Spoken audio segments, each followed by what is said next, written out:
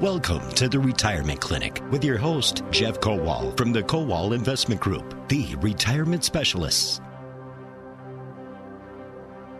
And good morning, and thank you for joining us on WISM Milwaukee and WIBA in Madison.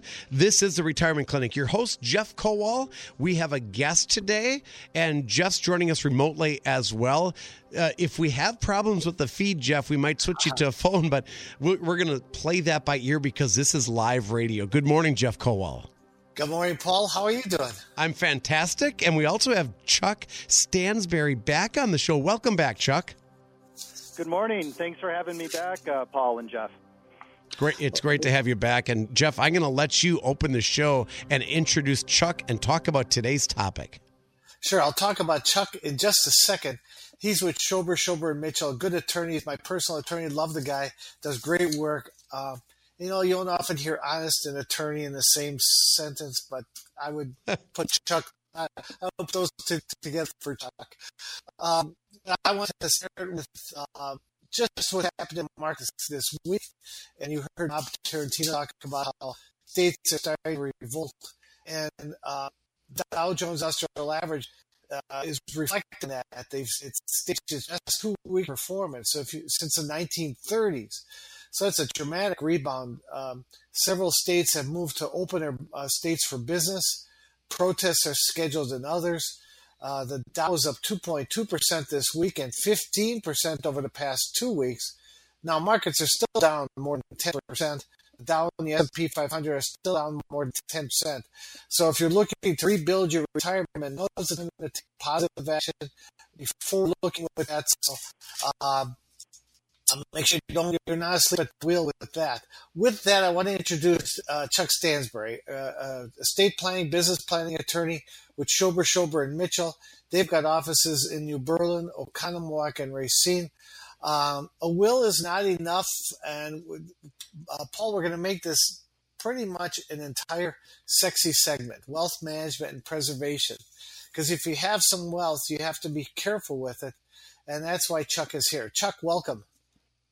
Thank you, Jeff. I hope Arizona is treating you well with your extended stay down there.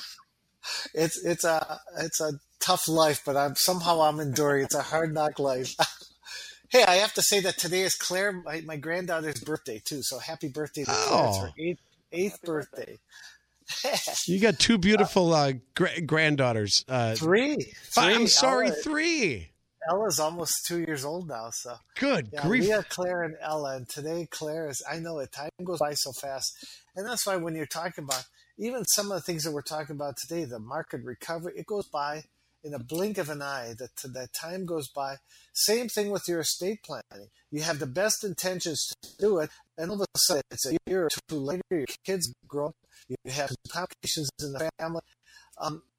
Chuck, why don't you just talk about that? This whole show is to be able to plan and planning for the wealth that you accumulated. Sure, and I think the recent COVID-19 pandemic has really highlighted the estate planning issues that can pop up. And at least I can speak from my end. I've had a lot of clients, and perhaps it's because they have a lot of time on their hands now, or perhaps they realize the seriousness of it. You have a lot more people focusing on the estate planning, whether that's the incapacity issues, healthcare decision-making, financial power of attorney, if you're, on lockdown for 14 days or if you're in a hospital, and obviously on the issues in terms of what happens at death. So, I've always been a proponent of addressing estate planning very early, even for, younger people once they, reach age 18. But I think, again, with our current environment, there's really been a more greater emphasis on the importance of having a good estate plan in place, both from efficiency in terms of people being able to step in, and as you mentioned, Jeff, in order to ultimately save money, whether that's money from taxes, whether that's money from people like me and attorneys, that sort of thing. Yeah, Jeff is going to read, as you can tell, we had some problems with the connection, Chuck. So Jeff's going to call us in on the phone line, and we're gonna join him in just a moment. We tried it, but it just wasn't connecting. And we are getting some questions and texts as well. And I will tell you, because of just the situation with the phones, you're better off texting. So I want to give out the phone number because, Chuck, you will take questions on trusts and wills, correct? Correct. Okay, good. So the phone number to call or the Acunet Mortgage talk and text line, and I think you'd be better off texting. For the people on hold, Spencer, ask what their questions are, and we'll transcribe them. The number is 799-1130. Give us a text, the Acunet Mortgage text line, 414-799-1130. Thank you, Jeff Kowal. We got you back online. Sure. And sometimes things are lost in translation. Last week we had a couple of phone calls in. There were great calls. And try to be as precise as you can with the content, because it doesn't always get translated the way you wanted it to. But so Chuck, let's talk a little bit about what do you have to be concerned with regarding estate planning. And in this first segment, I want to talk about that. Paul, we're still going to have the business, the boss segment. We're still going to have the sexy segment. We still want to talk about blended families. So I think that's going to be a big issue, and we still want to talk about special needs. But Chuck, when you're concerned about estate planning, where do you go? It's more than just a will. Correct. And I think, popular culture, whether it's, the movies or television, they always focus on the will. And I see that a lot with clients, new clients contacting me. The really focus for them is, well, I need a will, or I have, my dad's in the hospital. I have his will. How can I step in? And, the truth of the matter is that a will is only a small component of an overall estate plan. And so I think from incapacity gets undersold in terms of how much of a concern it should be.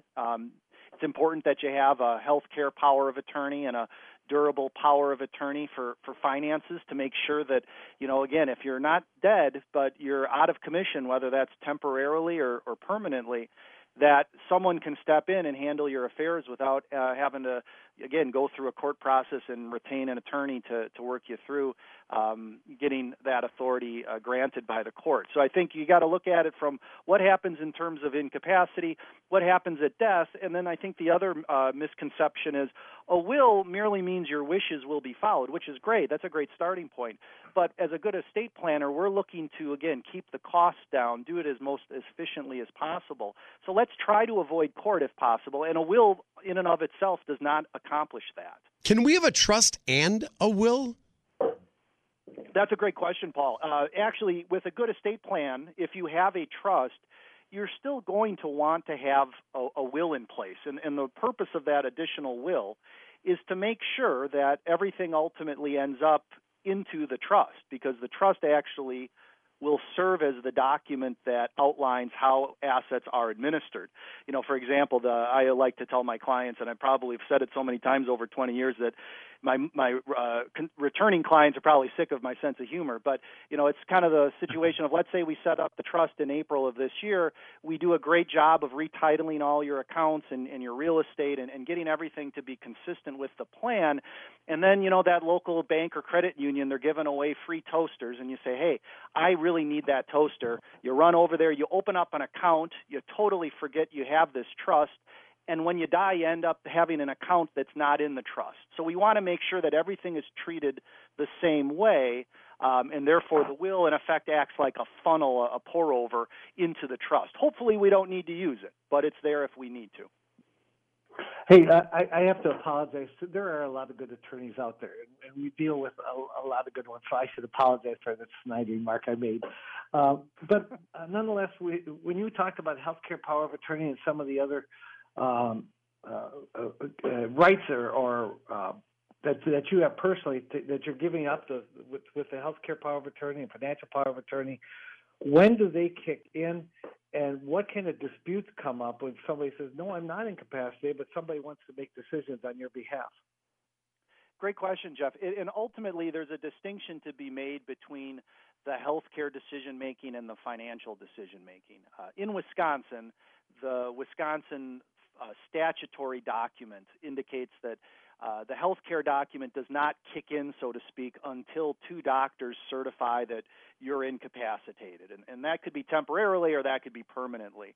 So for that document, they're going to need to get two doctors who have personally examined you to sign off. On the so financial it's not just because side, a kid doesn't like it's not just that a kid doesn't like what you're doing with his money. It's that you have to have two doctors say that. Correct. And so, where there can be more wiggle room, if you will, is on the financial side, on the financial document.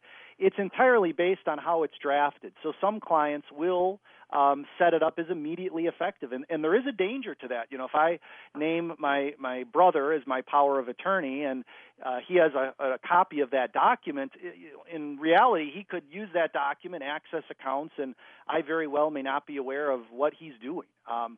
By comparison, there's also the second way to set it up, which would be making it immediately effective. So, a springing document. So we just talked about the immediately effective. With a springing document, it's similar to the health care in that one or maybe sometimes two doctors, depending on the client's wishes, need to sign off before the document comes into play. And then after the fact, one or two doctors would be required to deactivate it. But, Jeff, you mentioned a good point there. I think another misconception is a durable power of attorney does not prevent the person from making poor decisions themselves, okay? So if my mother, who I'm guessing is listening, so Mom, I apologize for this example, but it's what I use with my clients here. If my mom is totally making bad financial decisions and every mailing she gets from, every charity out there, she sends a check to, and I'm her power of attorney, yeah, I can step in and write her checks and deal with her investments and so on. But I can't draw a curtain down and prevent her from doing things herself, even if she has limited capacity. So, in those situations, perhaps we are having to look to get a court order of incompetency to kind of, in effect, stop her from doing things that may be against her financial interests. That's a difficult subject, and we're going to have to go to a break pretty soon, but that's a very important one because it's an emotional time, especially when somebody, in the course of our practice, we run into that all the time. And somebody can be perfectly healthy one day, and then eventually, actually in a very short period of time, somebody who was making great financial decisions and very involved in it is not able to, dementia, Alzheimer's, other reasons. So that's very important that you spell that out. I want to, before we get to the break, there are a couple of things I want to make sure that that you go to the ColdwellWay.com. We have a great new website. We can do a virtual retirement review online and a virtual investment review.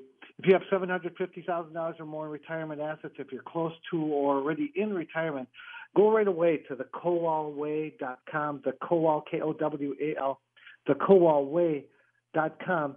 And schedule your review. It's a great website. You're going to enjoy going there. So if you can, the ColdwellWay.com. The other thing is that Chuck Stansbury is our guest today. He's with Schober, and Mitchell. Their phone number is 262-785-1820, 262-785-1820. But you can also contact him by going through our office. We use Chuck a lot with our clients. We like him. We trust him. Good attorney. So. Jeff, we'll jump in and take a break. Like you said, it's break time on the Retirement Clinic, WIB in Madison, WISN in Milwaukee. And our guest, Chuck Stansbury, is with us the entire show. After this break, we're going to be joined by Aaron Kowal with the Boss Minute, Business Owner Savings and Security, hosted by Jeff Kowal with the Kowal Investment Group, the retirement specialist. I'm Paul Kronforst. We'll be right back.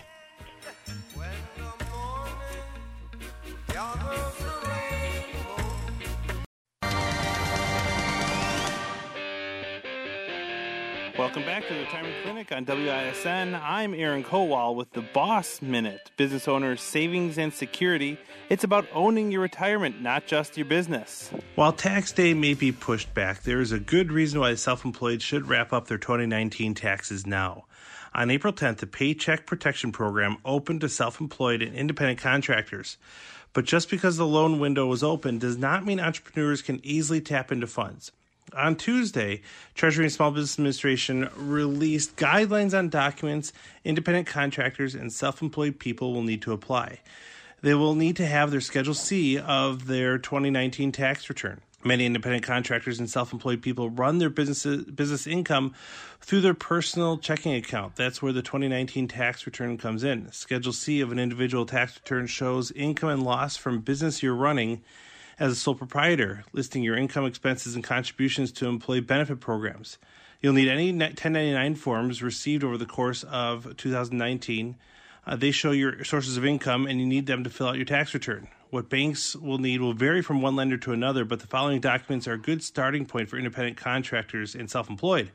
Completed income tax return for 2019, including Schedule C, Forms 1099 miscellaneous that spell out the compensation you've received, invoices, bank statements, or book of records that established you are self-employed and in operation on or around February 15th of 2020, bank statements that show income paid to you, and if you have employees, Forms 941 and 940, which show Social Security and Medicare taxes withheld, and payments toward unemployment, any proof of health care and retirement plan contributions.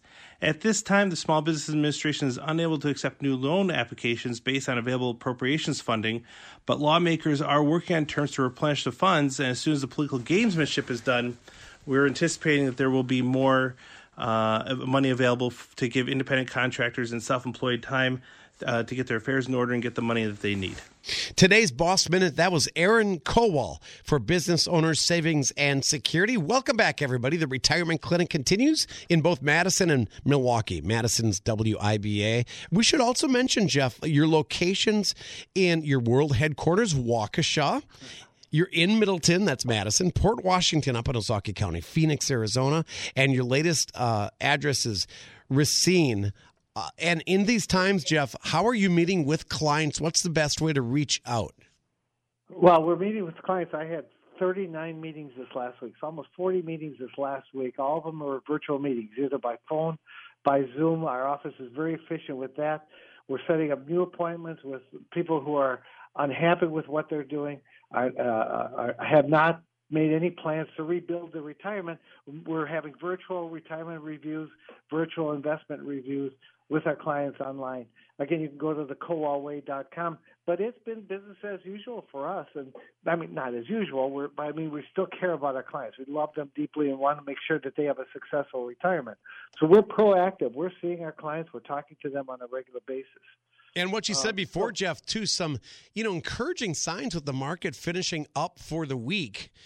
You mentioned it at the beginning of the show. We're also talking with attorney Chuck Stansberry about estate planning, trusts, and wills. And you want to talk about asset distributions at death, a topic you wanted to dive into today. Sure. Chuck, what are some alternatives to avoiding probate?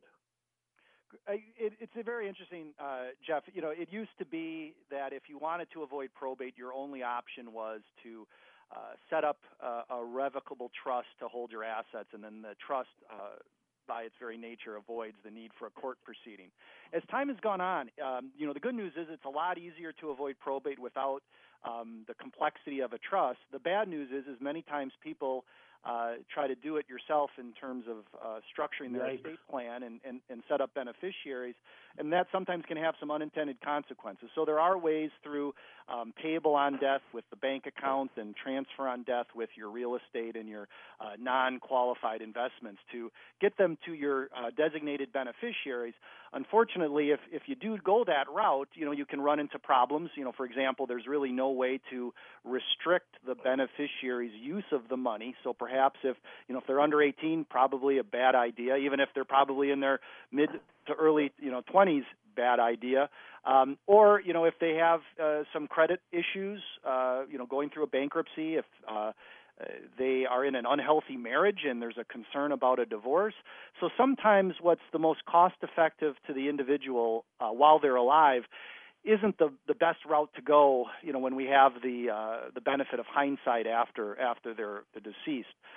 By comparison with a revocable trust, with that sort of document, we are able to basically, the sky's the limit in terms of how we structure the administration and distribution of assets. So whether that's outright distribution, whether it's retaining the monies in trust till a particular age is reached, or what I'm seeing more clients do, even with children that are financially sound and in healthy marriages, at least at the time, is setting up lifetime trusts for asset protection. And so, the child can be in charge of their inheritance, but if they keep it within the trust, almost like a moat or a wall, the inherited assets are protected from, potential creditors that might be popping up later down the line.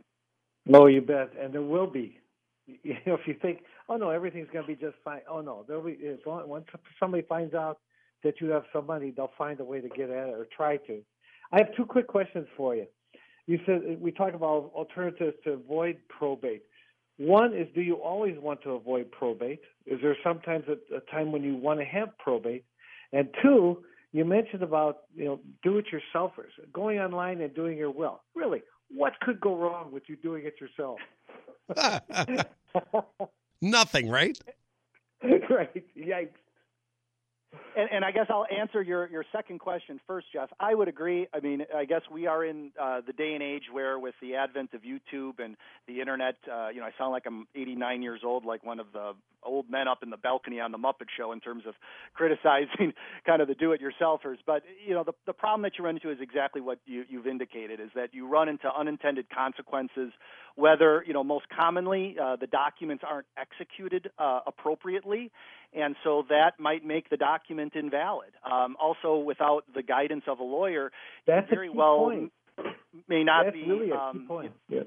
May not be considering things, and sometimes I think clients are surprised. You not only have to think about your primary people in charge and the primary beneficiaries, but think it through, play out the string, and what happens if they're deceased, and what happens if your backups are deceased, and so I think the do-it-yourselfers, it's the type of thing, I don't try to self-diagnose, a medical condition. I go to the professionals.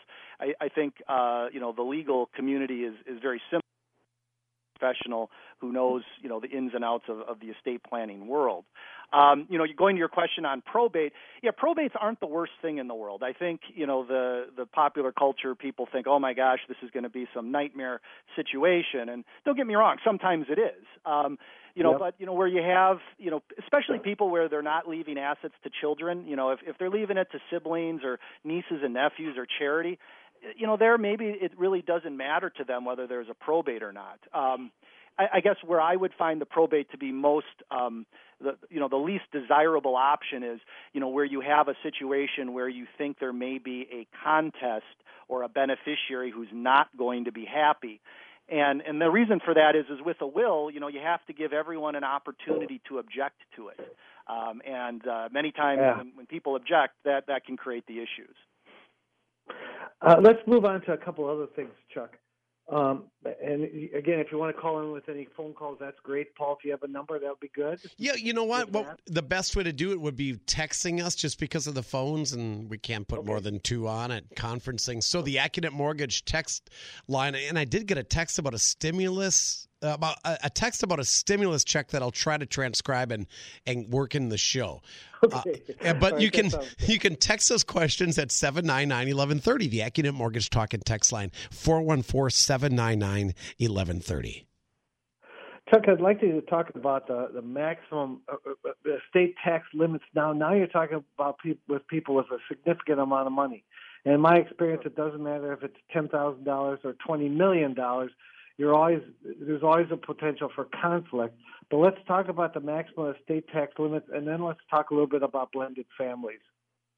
Sure. So currently, there is no Wisconsin state inheritance tax, so just or state estate tax. There was for a short period of time back during the second Bush administration when they updated the limits. Wisconsin had its own estate tax, and that's a little different. To the south of us, Illinois has a state estate tax, and to the west in Minnesota, they do as well. From a federal standpoint, as a result of Trump's tax updates a few years ago, the limits are right now, in my opinion, are fairly high, extraordinarily high in some cases, in terms of the fact that right now each spouse or each individual is given an $11.58 million credit. Okay, so basically, until a married couple has more than $23.16 million, there are no estate taxes owed. Okay, the problem is that, number one, those tax rules are set to sunset at the end of 2025. So if in 2025, whomever is the president and the Congress at the time is unable to extend those limits, those taxes limits might go down. The other thing I think everyone needs to keep in the back of their mind is obviously, whether it's Wisconsin or New York or the federal government, what we're going through right now, with that stimulus check that everyone's receiving and the small business bailouts, which are loaning money at pretty much almost free money, this is all going to have to be paid back at some point. And so I guess, and from my standpoint, and I don't have any information to necessarily, say this is going to happen, but I would be concerned that down the line, that whether it's a state tax or the federal tax limits from an estate tax standpoint might be dropped because, it's a very easy tax for the governments to collect. They just basically wait until somebody passes away, and then they get the taxes. From a rate standpoint, federally, that's a 40% rate. That's very high, obviously. That's a chunk of change, yeah. Yeah, and keep in mind that before the second George Bush was in office and started this increase in tax limits, it used to be a 55% federal rate. So think about that. More than half of every dollar, 55 cents on the dollar, would be going to Uncle Sam at death. And back then, the limits were $675,000. So you didn't even have to be a millionaire to have an estate tax worry. Yeah, if you look at this, that you say that the taxes are $23 million exemption, and then there are no estate taxes, but there still might be income taxes or other taxes. And you say, well, you can't just avoid it because I don't have $11 million or $23 million. No, there might be some other reasons, some special needs, some blended families, and also there may be some income taxes that are due. The other part of it is that if it does revert, if it goes back to the old numbers, I guess I'm not asking you to verify, but is it, you think it be in a $5 million range or $3 million range, or does it all depend on who's in at that time?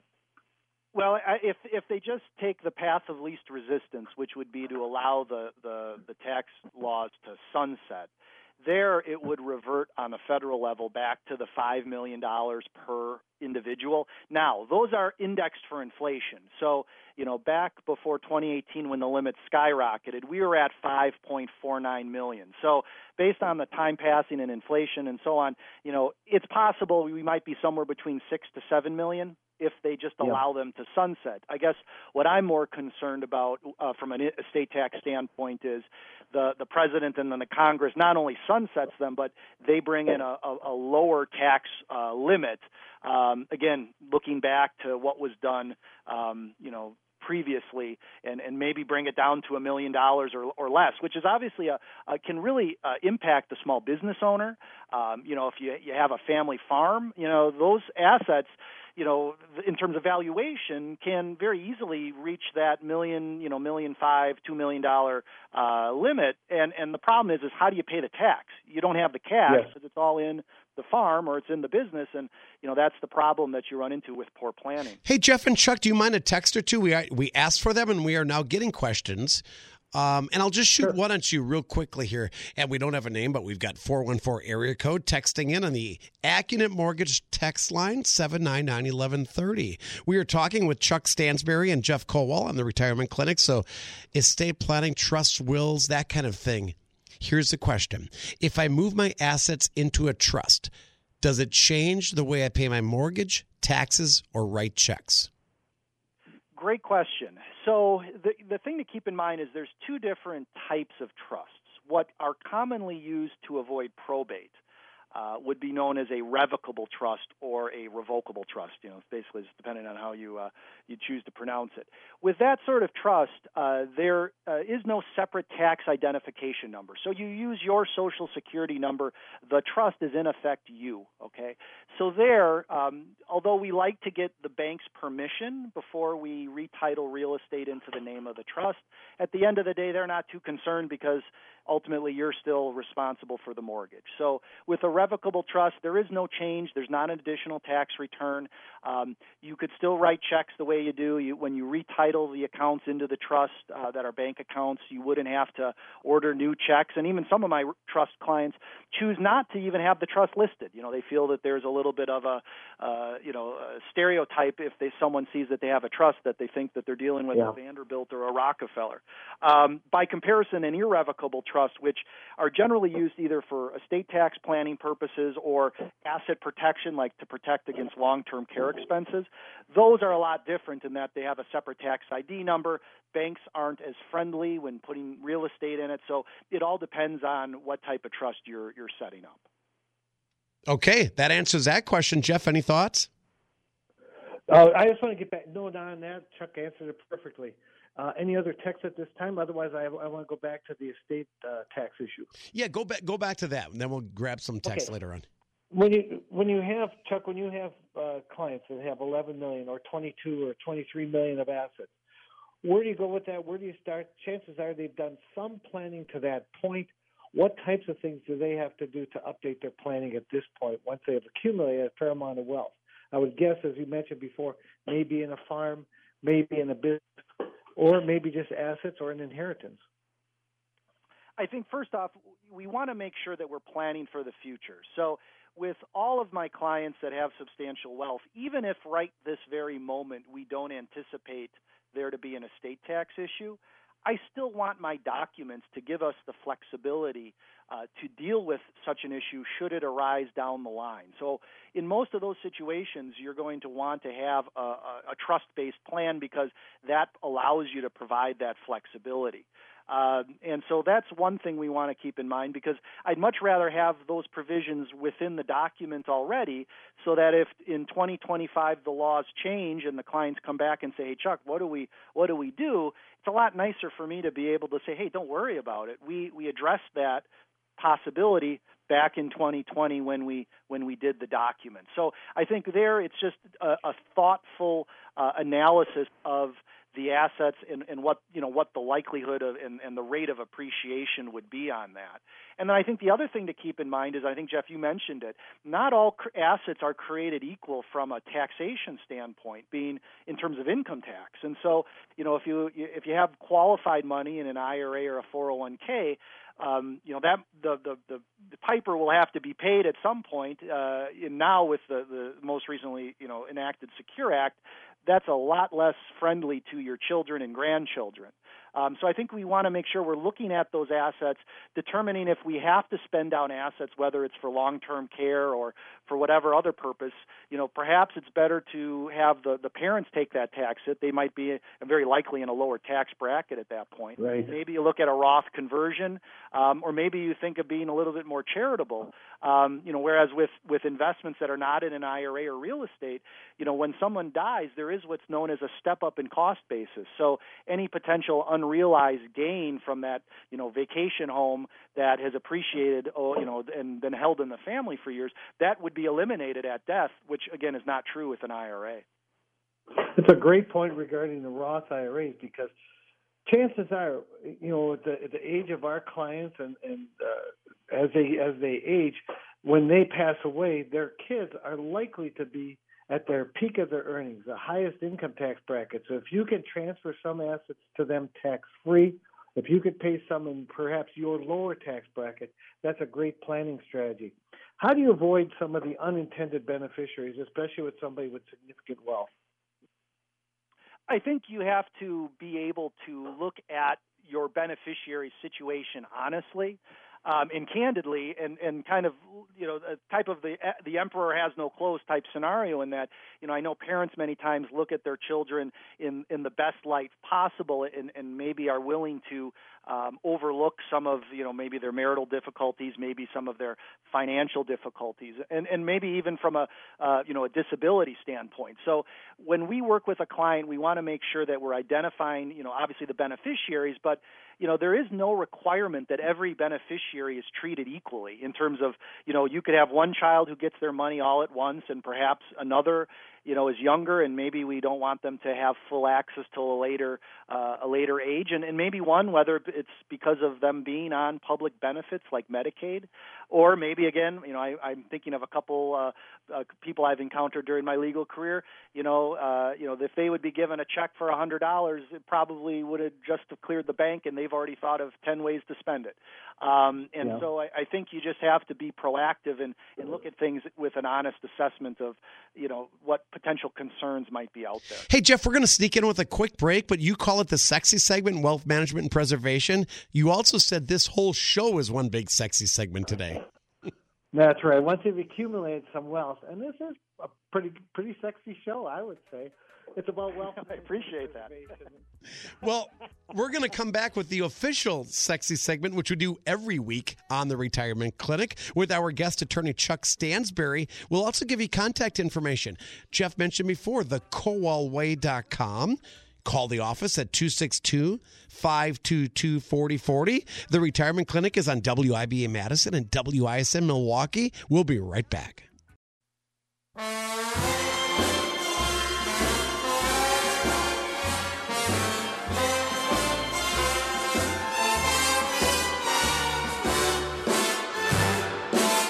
We are back with the Retirement Clinic here at News Talk 1130 WISN. And that music, Jeff Kowal and our guest, Chuck Stansberry. We've been talking about estate planning and trusts and wills. And Jeff, by way of background, this segment focuses on wealth management and preservation. That's right. The show is for everybody. This segment is for those with typically $1 million or more. This whole show has been that way. We've only got about 4 minutes left, and I wanted to have Chuck talk as much as he can about business issues, buy-sell agreements, key man coverage. What are the types of issues that if you've been neglecting your business planning, what are key issues that you have to address at this time?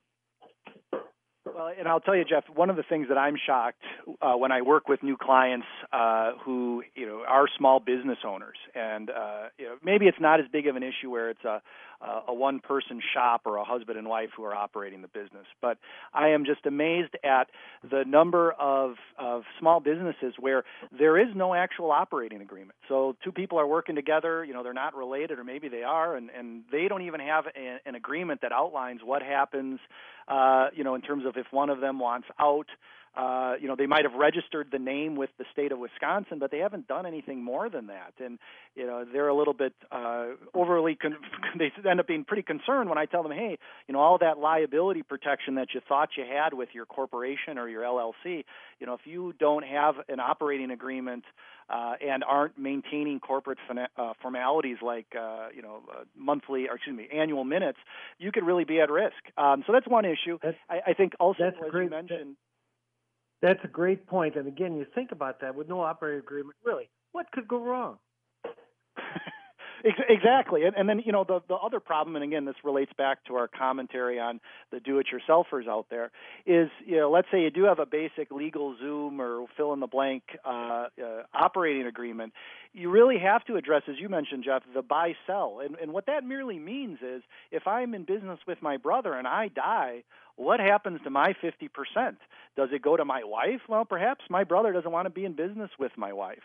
Or maybe my wife just wants the money, and doesn't want to be involved in the day-to-day. So without a contractual agreement that says what's supposed to happen in terms of death or disability, or, the great equalizer, one just gets fed up and says, I want out, you end up litigating those issues in the courts, and those can be pretty nasty and very expensive actions to be a part of. So I think that's, one thing we want to make sure that all business owners have in place. And then, as you mentioned, depending on who's running the business, who's really the driving force of keeping that thing a successful and profitable entity, what happens if they're out of commission, they're disabled, or even worse, they die? Do we have monies available to keep the business going until a new successor could be groomed? So I think these are all issues that, I joke in our office, I tend to get the more complicated matters sometimes because and actually those are the type I enjoy. We need to be able to address everything. And again, that may not happen in just 1 hour conference. It might be a progression. But, you really do yourself and your family, and then with a small business owner, your employees a disservice when you're not walking through each of these issues individually. Yeah, can you, in 30 seconds, can you give us one, perhaps that either went really well or one that didn't do so well? Sure, I'll give you an example. I had a situation, and it goes to the blended family scenario where there was a second marriage and the individual had a will and a trust. The only unfortunate thing is that Wisconsin's a marital property state. And so he and his second wife didn't have a marital agreement that said how that business should be classified. So although when he died, he wanted, according to his trust, for his kids to step in and receive the business, Well, the wife, was within her rights under Wisconsin law to say that she was entitled to half. And so that obviously was a very messy situation, and not only messy from a financial standpoint, but, I just as a quick aside, a good estate plan not only is tax efficient, it minimizes cost, but we still want to have the beneficiaries, the family, still talking when Thanksgiving and Christmas and the other holidays come around. And so where we have conflict, usually conflict arises where things have not been reduced to black and white provisions. So we want to make sure that we don't have that in order so that, the next generation are still being, friendly moving forward. I think that's what separates you from a lot of other attorneys or from a lot of others, that you're sensitive to emotional and family issues, not just the legal aspects of it. And Chuck Stansberry, our guest. When we come back, Jeff, let's give out all the contact information for people that want to follow up, talk to you about retirement planning, talk to Chuck about their estate plan, about wills and trusts. Great segment today, and there's more coming up as we continue on both WIBA Madison and WISN Milwaukee. This is the Retirement Clinic with Jeff Kowal. We are back on WISN's Retirement Clinic. Not much time left, only a minute in the show. So we thank Chuck Stansberry, attorney Chuck Stansberry. How do I reach out to you? What's your number, Chuck? My telephone number is 262-785-1820. And again, as Jeff mentioned, we have offices in New Berlin, Oconomowoc, and Racine, but my clients are spread out throughout southeastern Wisconsin. I'd be happy to chat with you and discuss any estate planning concerns that you might have. Chuck, have a great weekend. And Jeff Kowal, the final 30 seconds, how do we get in touch with you?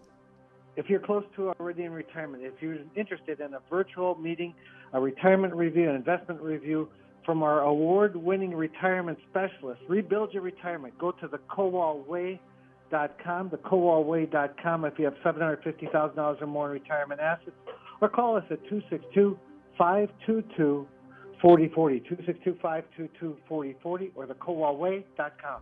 Great show today, guys. Chuck, Jeff Kowal of the Kowal Investment Group, the retirement specialist, and again, thekowalway.com. Have a great weekend, guys. Thank you. Thank you too, Paul. Appreciate your time. It is now 11 o'clock. News up ahead at WISN Milwaukee.